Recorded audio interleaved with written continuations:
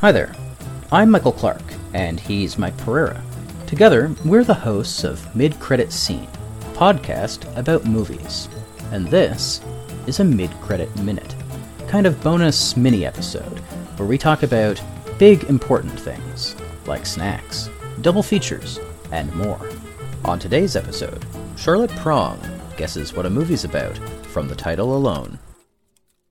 Forbidden Planet.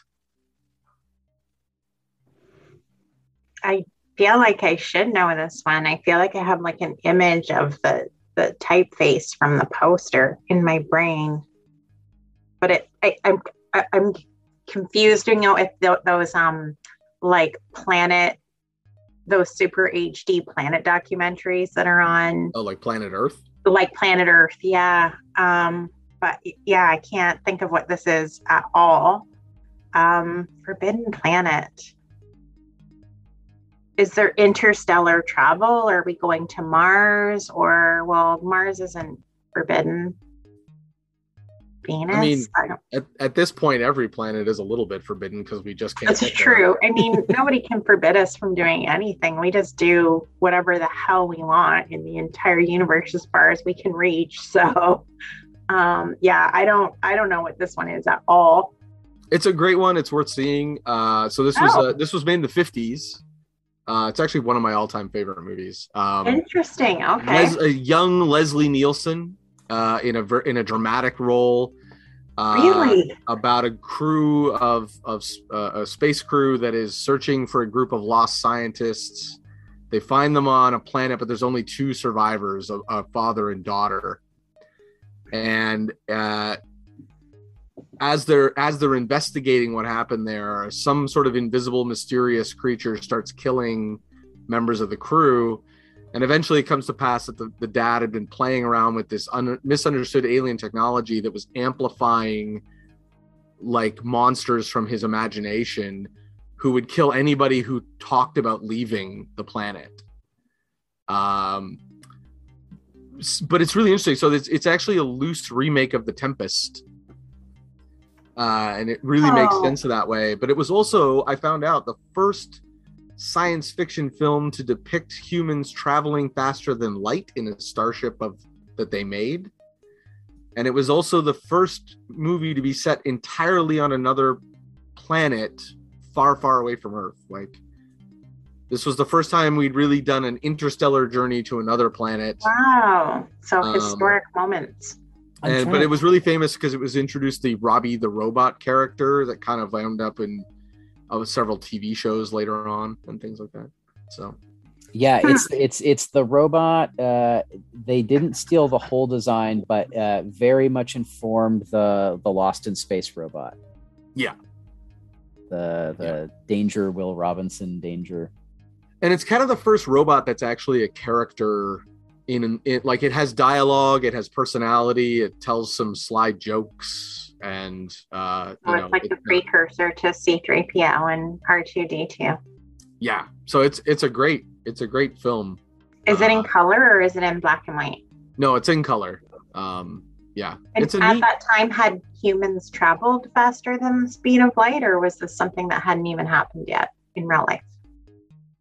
Have we done that yet? We haven't.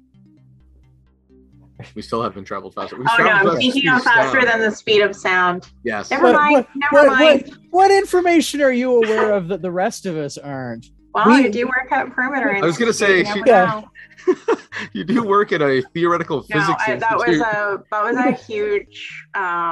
We don't want CSIS shutting this podcast down. Great. Now we can't air this. Yeah. Can't air it now. Because I either just revealed how incredibly stupid I am, or I've revealed an enormous secret. I'm going to go with National Secret, and we're all now marked. We're all marked. Q the Canadian version of Enemy of the State. We're all Will Smith on the run from the law. Anyways, definitely a good movie to see. I threw it in because I thought you'd appreciate the fact that it was like a sci-fi remake of The Tempest.